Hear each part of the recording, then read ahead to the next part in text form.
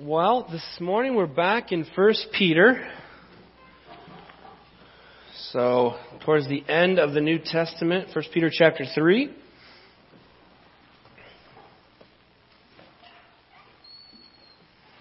It's been 2 weeks since we've been in Peter. We've been walking through Peter. We titled this whole sermon series on Peter, Hope in the Midst of Chaos.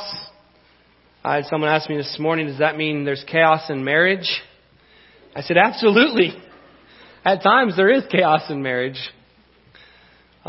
Just like there's chaos in life.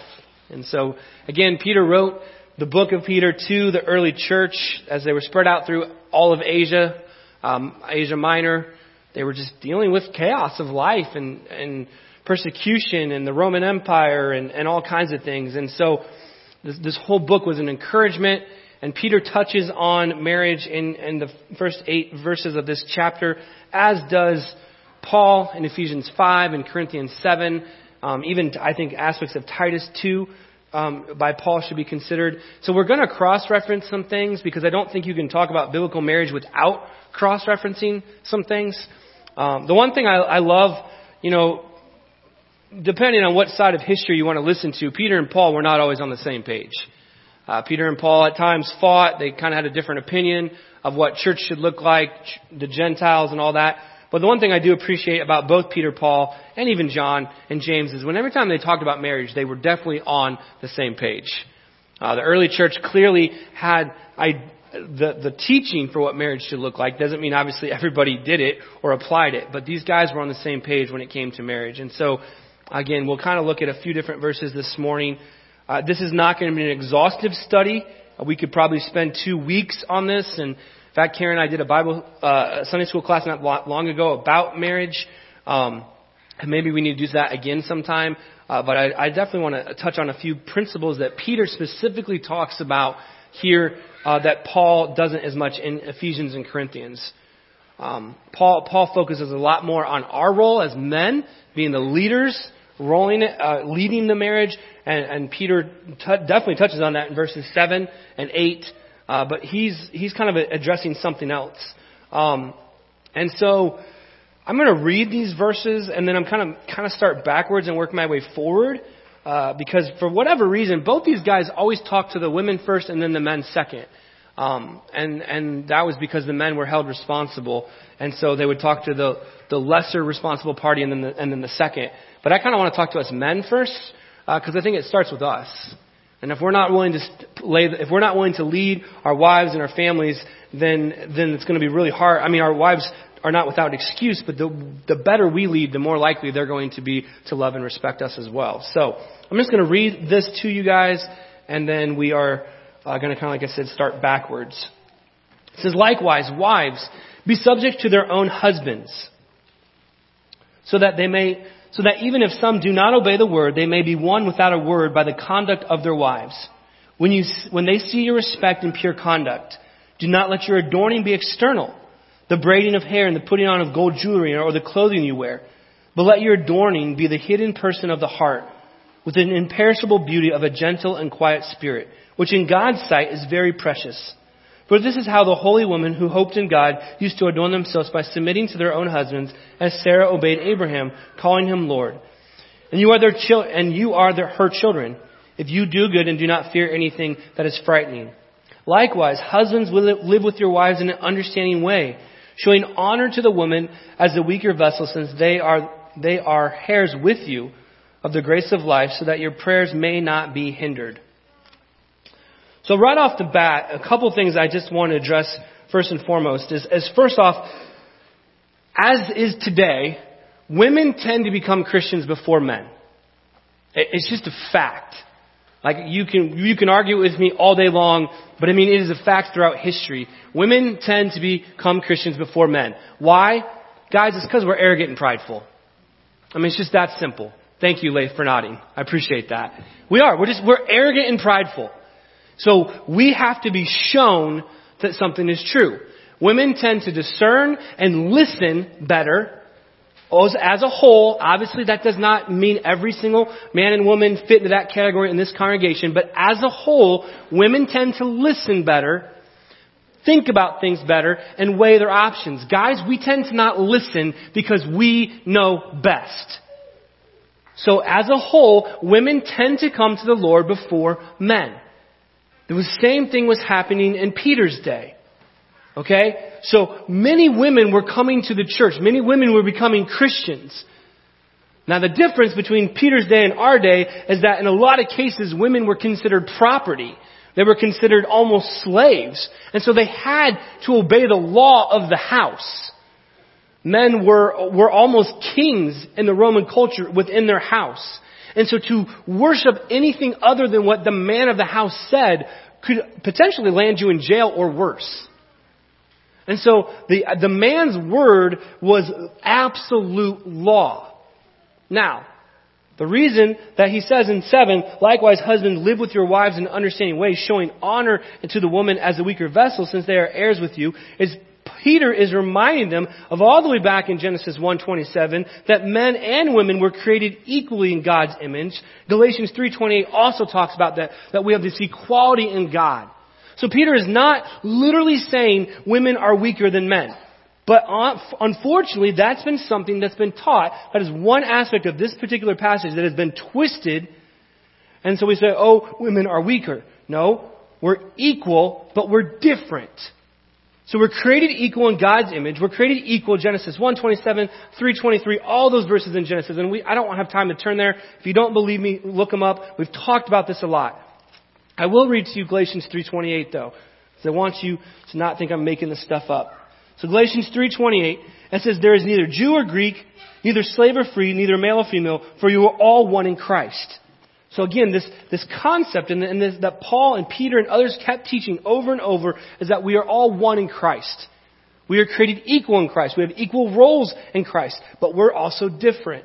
And so I firmly believe what Peter is saying here is that simply men do not use your height, your power, your might to lord over your wives. When he is saying the weaker vessel, he literally means physically, generally, women are physically weaker than men. Unless you're married to a bodybuilder woman, most women generally are weaker than men.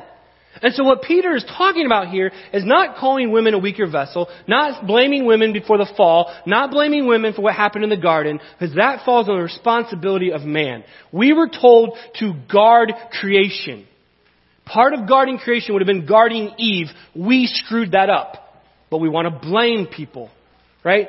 Peter is literally saying, look, generally speaking, women are weaker. So you need to live with them. Live with your wives in an understanding way, showing honor to the woman. In other words, when you're having a conversation, you don't puff up your chest. You don't get in their faces. You don't yell at them and make them belittled. And you know what? That happens a lot in marriages. Men tend to want to use their power. I mean, and you guys know what I'm talking about. Honestly, if most of the men in the room are honest, we've probably battled that at times. You just want to get loud. You want to get in their face. You want to prove you're right.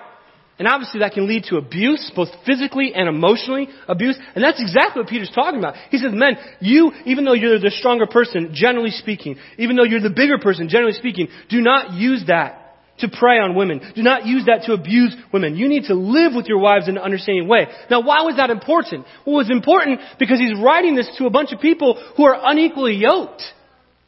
The majority of people in the early church, one was saved and one was not saved.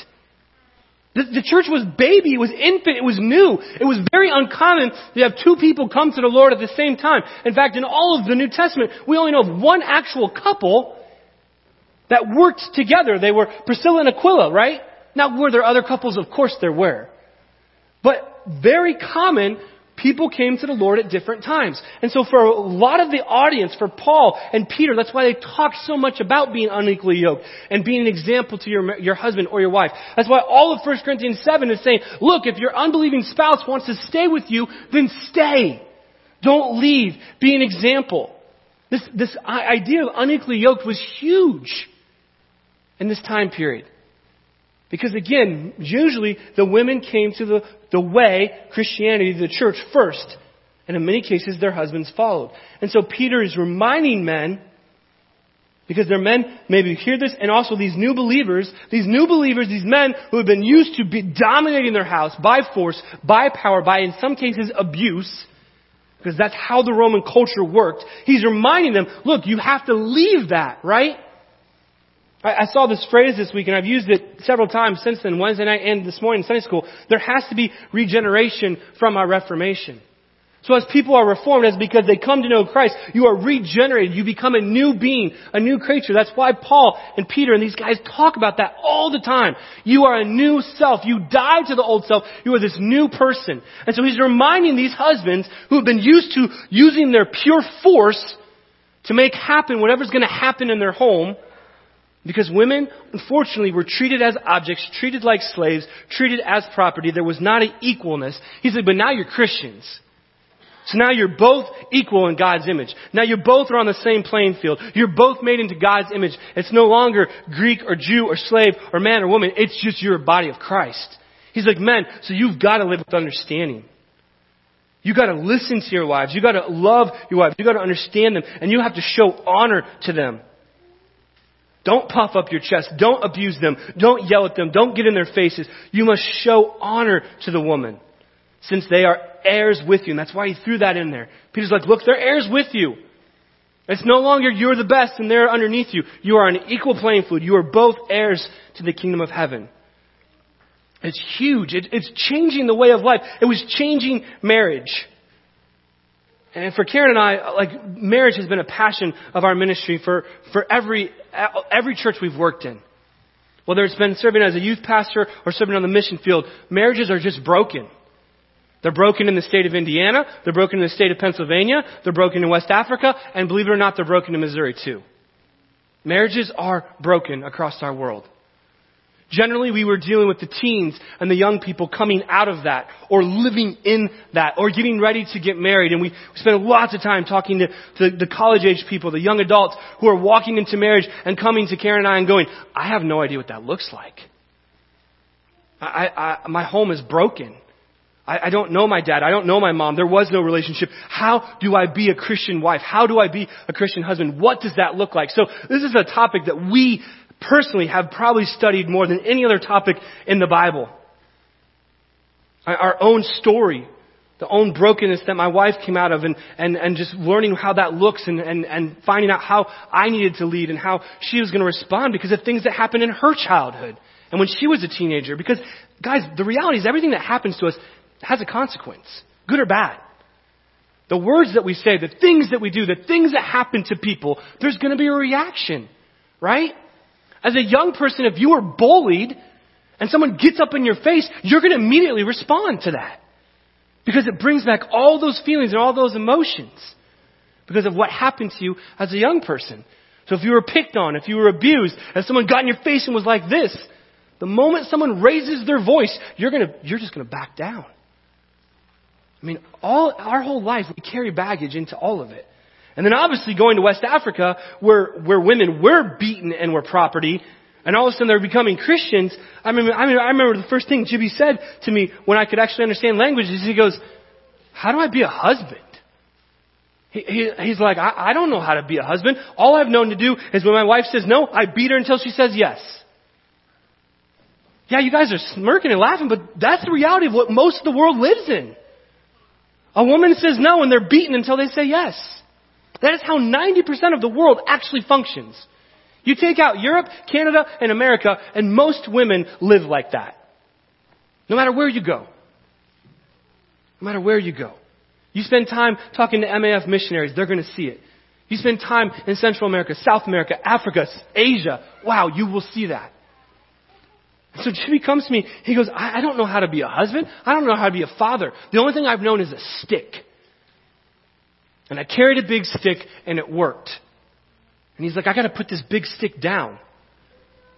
So again, we studied this. This has been a passion of us. Passion of ours. And frankly, if you want to be honest, Binta, his wife, is way stronger than him. Wow. The biceps on that woman rival Josh, Jordan, and Levi. I mean, you guys got some big biceps. This woman could take you guys out. I'm not joking. I mean, she carries water all the time. She's pounding rice all the time. She's got 10 kids. Her biceps scare me. Like they're bigger than my legs. I'm not joking. Binta's a beast. And if Binta wanted to, Jimmy would be on the ground. And that's what I loved about their marriage. Is that even though Jimmy easily could have been on the ground because Binta's a beast, man, she loves him. And she submits to him. And she would come to Karen and just ask these questions like, what does this look like? How do I do this well? How do I submit to my husband? Because again, there's hurt there. She's like, how do I submit to the man that spent years and years and years beating me? How do I love the man who's completely changed?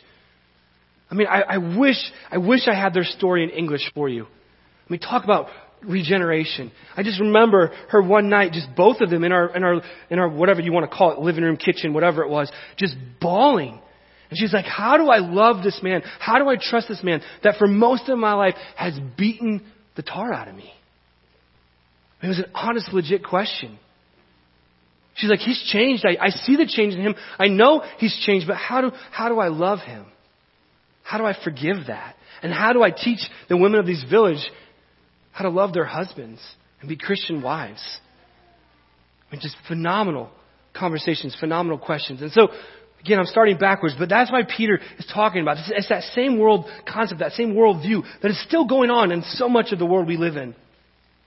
He's reminding men, husbands who have left this idea of abuse and winning because they're simply bigger. He says, live with your wives in an understanding way.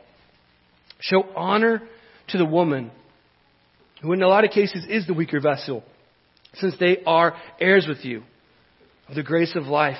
And then he throws in this last little bit. He says, so that your prayers may not be hindered.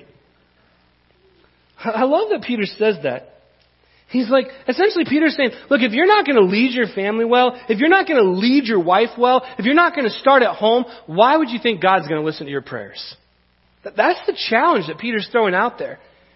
He says, honor your wives, live with them well, listen to them, have understanding, whatever adjective you want to use. He says, since they are heirs with you in the grace of life, so that your prayers may not be hindered. In other words, men, it starts with us. He's like, it starts with you guys. How are you leading your families? How are you loving your wives? How are you leading your lives? How are you being heirs with your wife? Because it starts with you. And he's saying, look, if you can't even take care of that, why in the world would the Lord listen to your prayers? He doesn't say he won't listen to them. He says, so that your prayers may not be hindered. In my cliff notes, it says, Peter did not think women are inferior to men, for both are equally made in God's image. If husbands do not treat their wives in a godly way, the Lord will pay no heed to their prayers.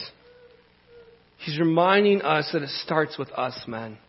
It starts with how we love our wives, how we look at our lives. And so, again, just going over to Ephesians chapter 5. I just want to read some of these things. Again, we don't have time to walk through each one. I wish we did. Again, he starts with the wives. But there's a whole lot more in Ephesians chapter 5 about husbands. Starting in verse 25. Husbands, love your wives as Christ loved the church and gave himself up for her. So Peter's telling them to live in an understanding way to show honor. Paul expands upon that. Husbands, love your wives as Christ loved the church. Well, what did Christ do? He sacrificed everything for the church. Christ died for the church. So husbands, we're supposed to love our wives the same way. Give himself up for her so that he might sanctify her, having cleansed her by washing of water with the word, so he might present the church to himself in splendor, without spot or wrinkle. In the same way, husbands should love their wives as their own bodies. He who loves his wife loves himself, for no one ever hated his own flesh, but nourishes and cherishes it, just as Christ does the church. Because we are members of this body, therefore a man shall leave his father and mother and hold fast to his wife, and the two shall become one flesh.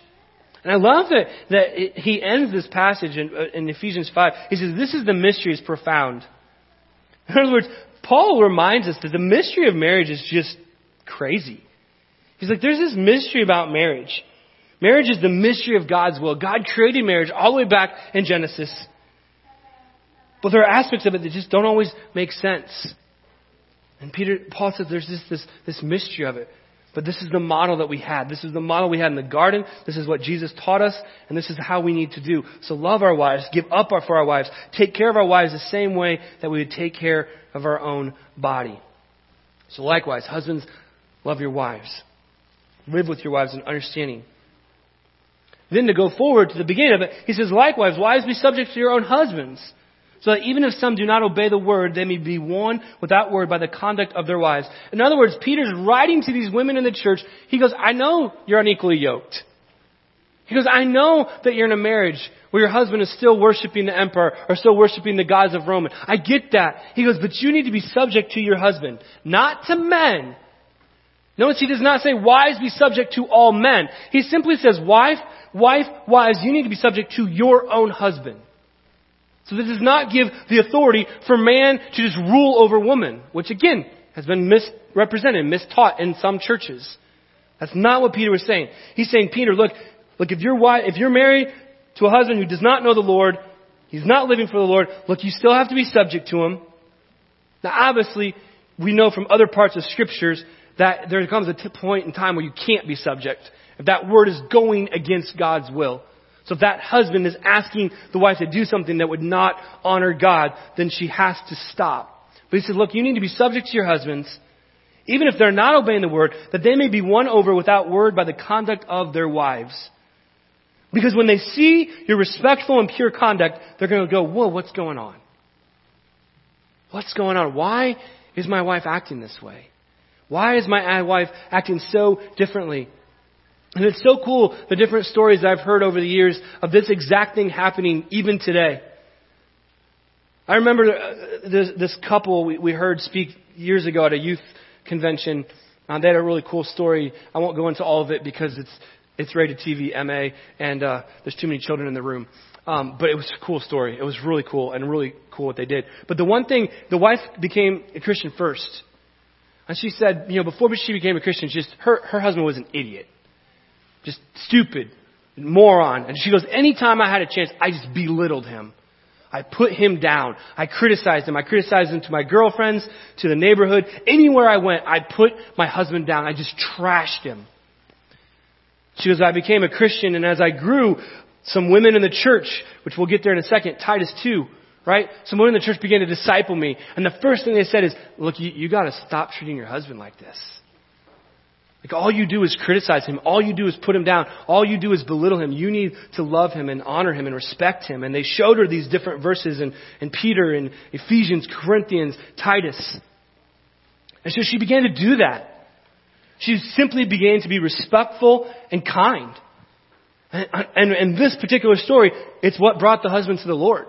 He saw that change in his wife. She didn't say a thing. She didn't say, well, you need Jesus, you idiot. You need Jesus, you buffoon. I found Jesus. What's your problem? She simply started living differently. She treated him with respect and honor. And in time, that husband noticed that. And he's like, why are you, you've stopped belittling me. You've stopped criticizing me. You're actually being kind to me. Do you want something?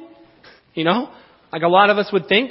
She's like, no, I don't want anything. This is who I need to be. And so the husband began to come to church and they became, both are Christians. They do ministry. They do biblical counseling, marriage counseling. They, again, have a cool story. But I just remember that story. She was just started treating him with respect. And I throw that out to all the wives in the room. How many times are you bashing your husband in a small group, in Sunday school, in the community? Maybe on purpose, maybe not on purpose. But think about that.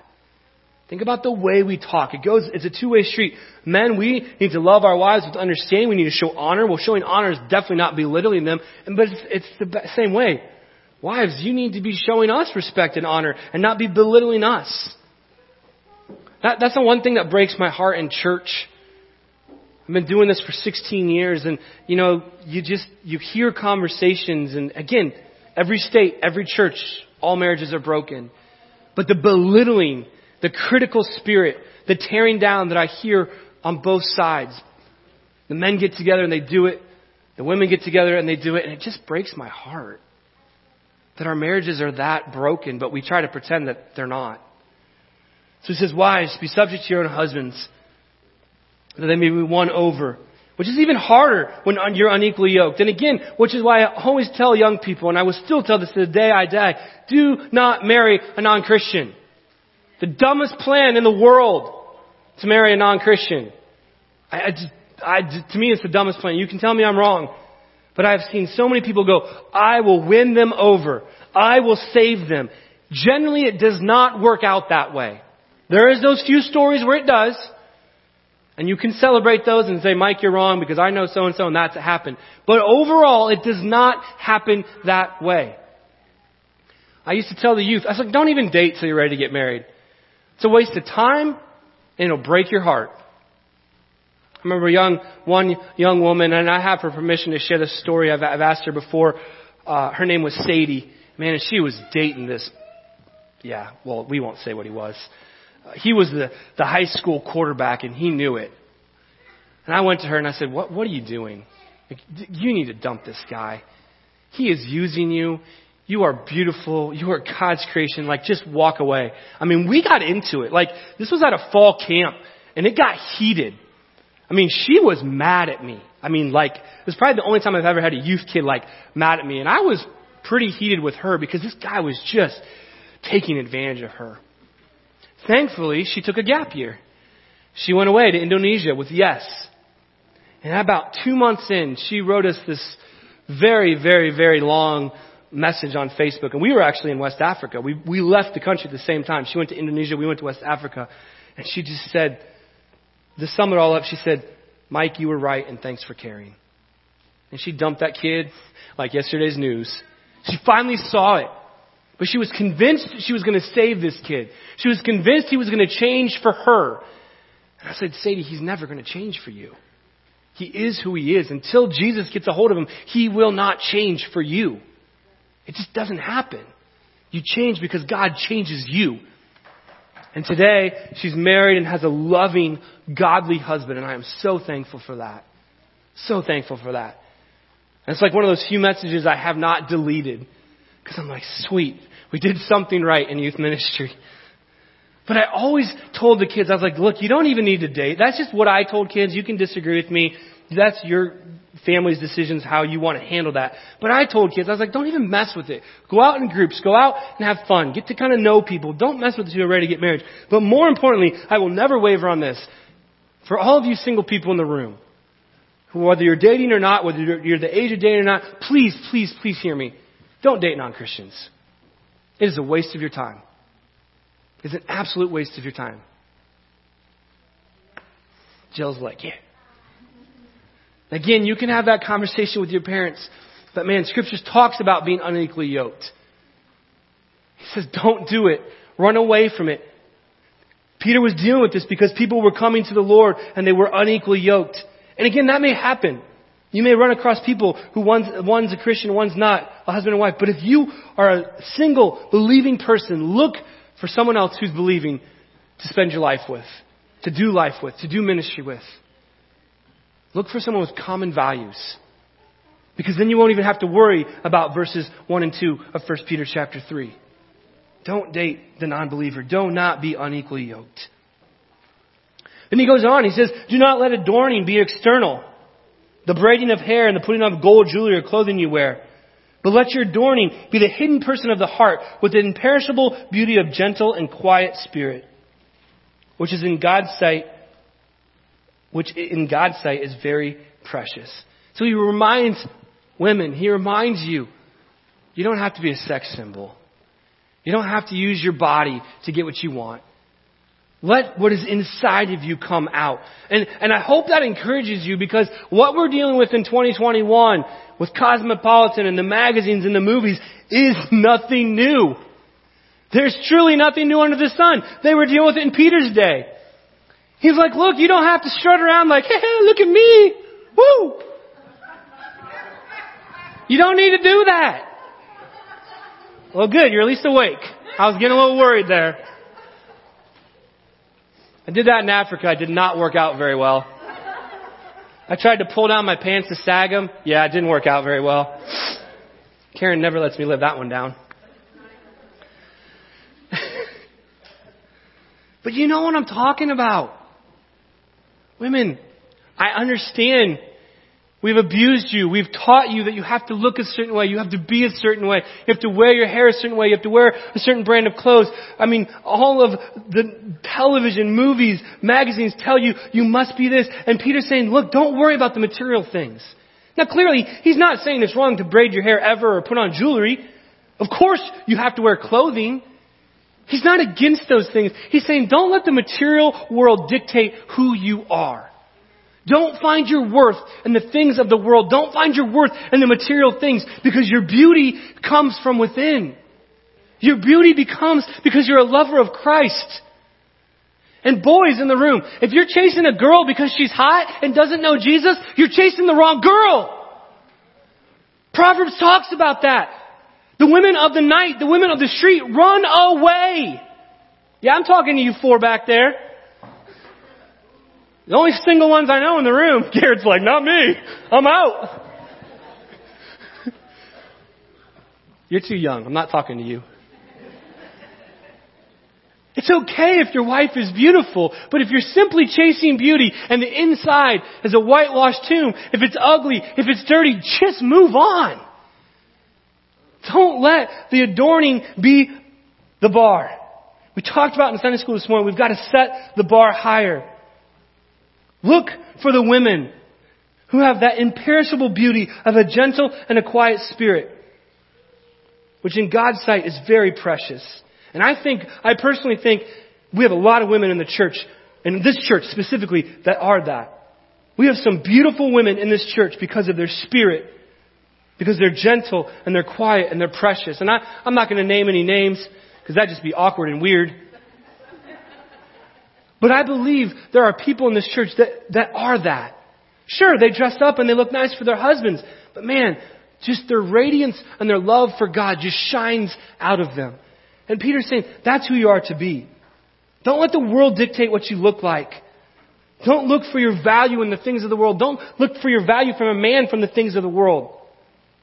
This is not a new problem. It's not a new concept. I mean, you can go back even further. And if you study anything with the Egyptian art, this clearly was an issue even back then, with the way that the Egyptian women dressed.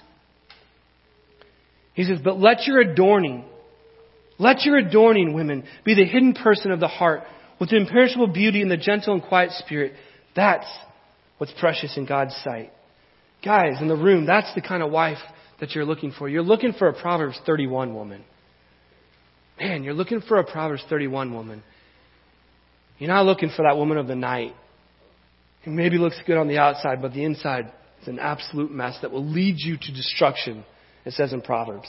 Look for that Proverbs 31 woman. For this is how the holy women who hoped in God used to adorn themselves. Now, again, I'm not telling you to tell your husbands Lord. He said that Sarah obeyed Abraham, calling him Lord. Of course, I'm not telling you to call your husbands Lord. But what Peter's reminding us is that at times Sarah submitted to Abraham. She obeyed what Abraham taught her because God was talking to Abraham. And he's saying that was why they were called holy and worthy. Because they didn't have the personal relationship with Christ yet. They didn't have the Holy Spirit. And so they were honoring their husbands, who in this case with Abraham and Sarah, Abraham was living for the Lord. That's why he didn't use some other name. He specifically used a Christian father, someone who's talked about in Hebrews 11. Both Abraham and Sarah are mentioned in Hebrews 11. He's like, you don't have to fear the things of the world. You don't have to fear what's frightening because you're adorning yourself and you have a good and loving husband. I want to end with Titus chapter 2. And I think this is something that we could do better in church. Titus chapter 2. Teach sound doctrine. But as for you, teach what accords with sound doctrine.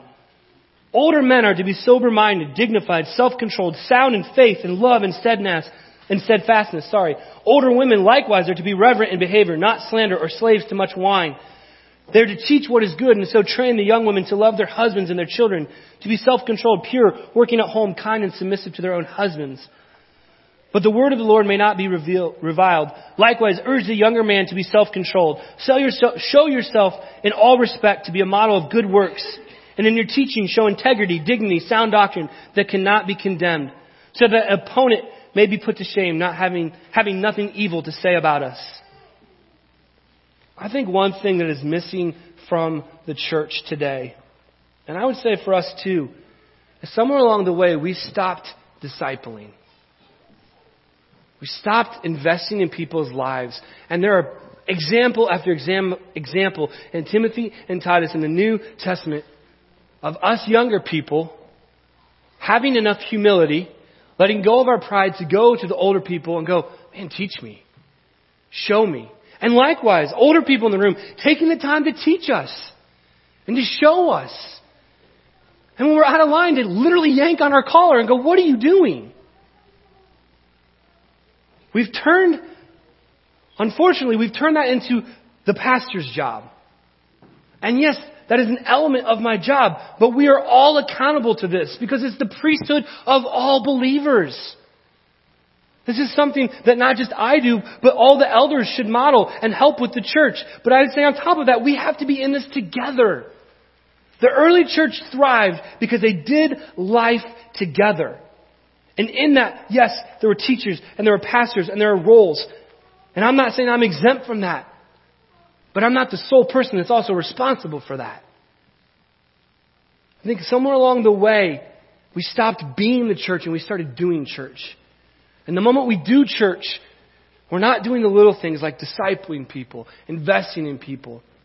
I laid down a gauntlet Wednesday night to the group that was there. We talked about Ravi Zacharias and just the fall of him and what that has meant to the church and to the ministry and to so many lives of the different women he abused and manipulated over the last 30 plus years. I said, guys, we've got to get into each other's lives. We have to be relational. We have to be willing to have accountability in our lives. We have to be willing to have conversations, and it takes time and it gets messy. I'm not saying we have to be in all of us in all of each other's lives, but each one of us should have 2 or 3 people that we know well, that we sit down with, that we talk with, that we have coffee with, that we share things with. We need accountability in the church. We need to be willing to be relational, because the only way we can speak into each other's lives, like in 1 Peter, like in Titus, like in Corinthians 7, like in Ephesians 5, the only way that I can speak into your life well is if I have a relationship with you. And if I've never met you before and I walk up to you and say, dude, what are you doing? You're a horrible husband. You're going to be like, wow, that guy's a hypocrite and a jerk. I mean, you're going to hate me for that. But if you're someone that I've broken bread with, that I've cried with, that I've talked with, that I've had relationship with, and I go, hey, what's going on? Not coming in and commanding and demanding, but asking questions and be like, you seem off. You seem distracted. What's going on? And hopefully that relationship is built and you respond. That's what church is all about.